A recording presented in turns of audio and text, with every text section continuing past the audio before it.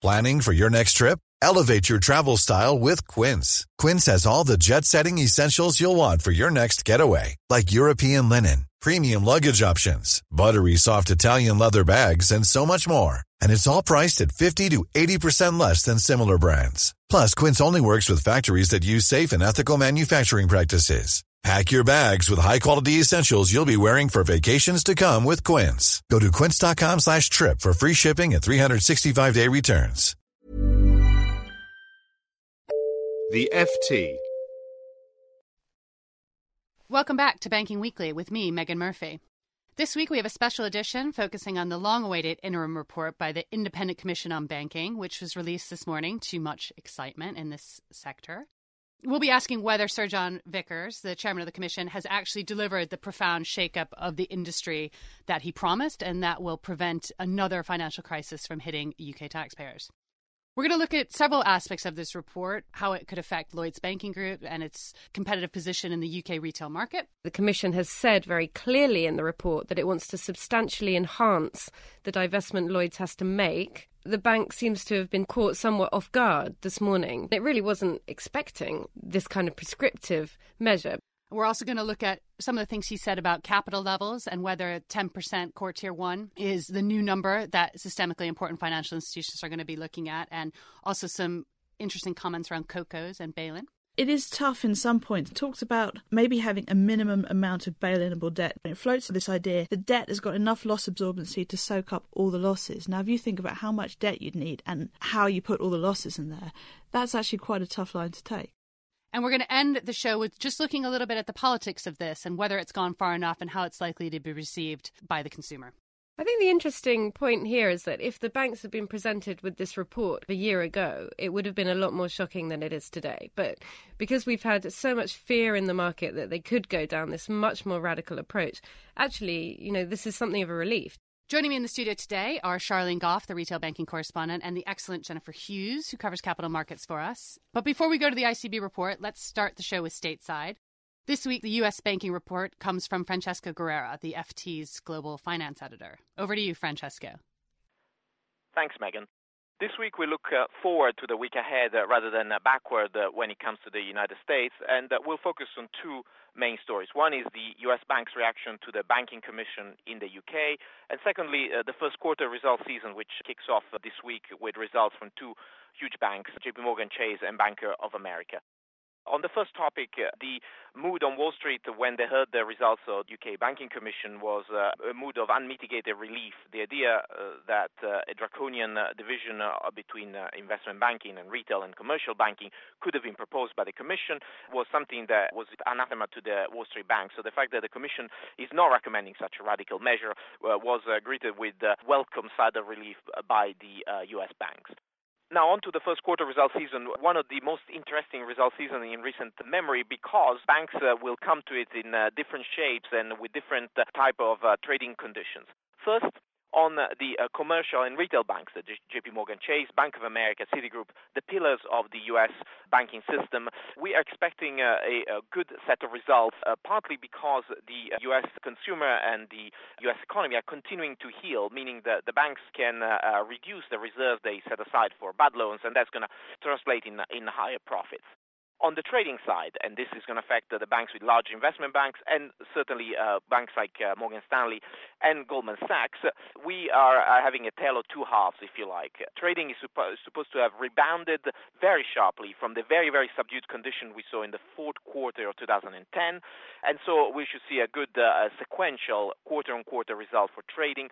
The main problem for those banks will be that the trading will be much lower than the fantastic first quarter of 2010 when the pent-up demand from the crisis led to booming profits and record profits for the trading conditions. So the year-on-year results will not look as good, but you will see that trading has rebounded. And the big question that everybody's going to be asking the executives will be, what is the new normal for trading? Will we see a continuation of the boom, or will we see a return to more subdued conditions?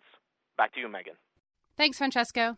So the report is finally out. All the waiting is over. We've had endless stream of reporting on this. But Charlene, the big headline this morning that's the most, let's say, unexpected, for lack of a better word, is this potential threat to Lloyds to further divest more than the 600 branches it's already being required to sell off. Where are we at with this? What's going on? And is this going to happen?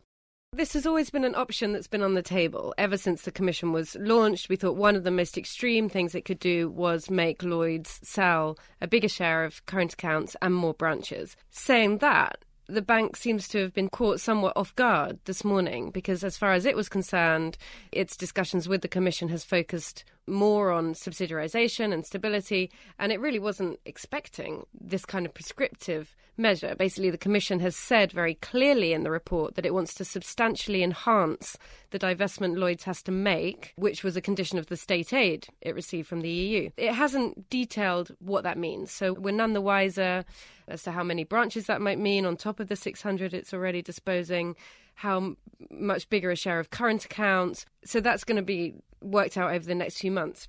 What's interesting is that it seems that the evidence that it's based this on is somewhat flimsy. Like, there doesn't seem to be a clear case presented in the Commission's report, or definitely hasn't been presented to Lloyds, showing that, you know, an extra sort of 100 branches or a couple of percentage points of current accounts would really make a difference. Talked about this before, about the creation of this big fifth player in the UK banking market. And banks consistently say it would take a lot more than just selling off another 100 branches to create this player. I mean, is Lloyds going to fight this tooth and nail, do you think? I think Lloyds is going to fight this hard. There was some talk previously that it could strike an agreement, maybe with the government, to increase the branch sale. That seems to be off the table, and the bank, as far as it's concerned, says it's signalled that there is no logic to this move. It has a duty to protect its shareholders. It does not think hiving off more of its business would be in the interest of shareholders. It seems to me that Lloyds has been a bit of an easy target for the Commission. Like, it says very clearly in the report that it's also concerned about RBS's share of small business lending, but basically RBS has already sold the business that it had to. It moved very fast on that, selling the branches to Santander. So that would be too difficult a deal to enhance at this stage. So it's gone back to Lloyds. You know, when you look at the figures, Lloyds' share of current accounts isn't that much higher than RBS's share of small business lending. Now, there are a number of reasons why it's more concerned about Lloyds and current accounts, but it'll just be interesting to see how this plays out over the next few months and whether the Commission really has the power to push this through in the face of what looks like it could be quite firm resistance from the bank. It's going to be one that we really are going to be watching, is to see how that plays out. But what's actually boosting bank shares this morning is much greater clarity on capital and what levels of capital banks are going to be required to hold. The Commission sets forward 10% Core T1 across UK retail operations as what they think is the appropriate number. Now, that's 3 percentage points higher than had been set forward by the new Basel III framework. This is what's going to be called the UK finish to Basel III. And actually, it's a number that's lower than had been expected by some analysts. There had been a number floated around by some senior Bank of England people of 15%, even as high as 20%. And most analysts are saying that's why we're seeing shares at Barclays and RBS up 4%, HSBC as well up. I've got Jen Hughes in here, and she's the real expert on another key facet of the report, which is what they say around the much beloved contingent capital and bail-inable debt, and sort of where they see that fitting in enhancing the safety and the stability of the financial framework. Well, we love anything we can give a nickname to, so that's why we like Cocos quite so much. Look, the report seems to be open to both bail-in and Cocos. It's not overwhelmingly in favour, necessarily, of Cocos, but it does say that contingent capital, this is debt that can switch to equity if certain sort of stress ratios are breached. It does say it's got its merits and it thinks it's worth looking into. Now, this is a very new market, and this report really goes over the points that anyone who's following this debate knows already.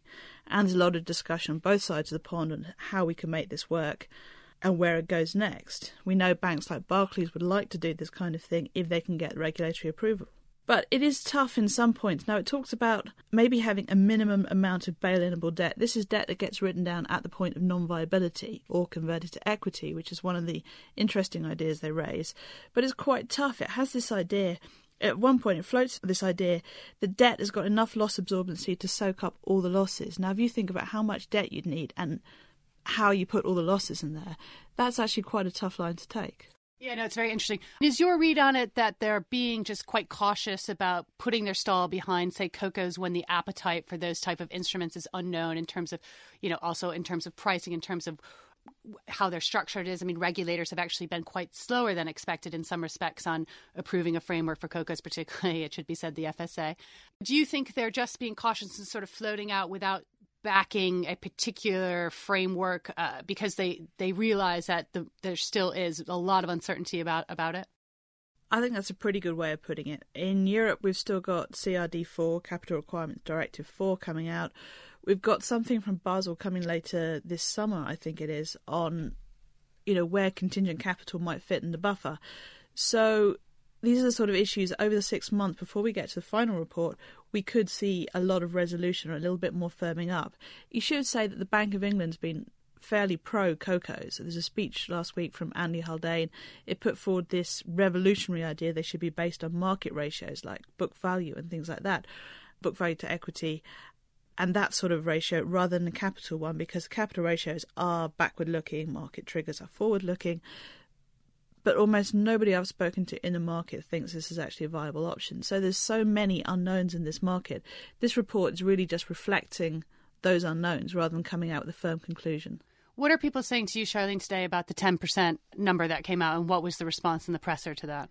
Well, I think the feeling, definitely the message from the Commission they wanted to get across very clearly was, this might not be as high as people had suggested. As you were saying earlier, there had been some expectation they could go a lot further than this. They said they had a number of options. They could either go for very high capital ratios, or they could go for a very tough approach to subsidiarisation and make banks like Barclays capitalise parts of the business very independently. So Barclays Capital, for instance, in the case of Barclays, and their retail banks. So rather than do either of those very draconian things, they tried to get a more moderate combination of those two. So slightly lower capital ratios together with this ring fencing of the retail business. That's what they think is the kind of the way to go forward.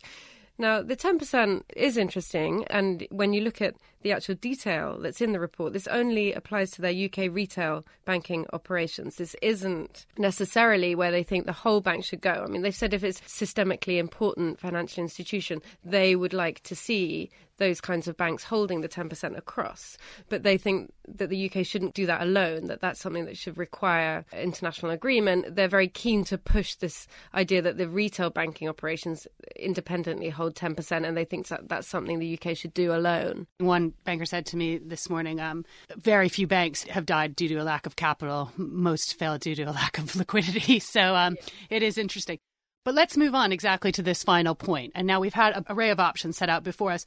I mean, I can read off comments that I've gotten this morning from Damp Squid to banks have dodged a bullet to they're sort of crowing about this. I mean, what do we think is the political reaction to this? There have been a lot of people who wanted a far more radical structural reform, from a wholesale breakup to, as you mentioned, a enforced split, separate subsidiarization and capitalization of, Barclays' sprawling investment banking arm, RBS's global banking and markets division. And this isn't that, for sure. So where do we think, who gets the next move in this, and what is George Osborne going to do?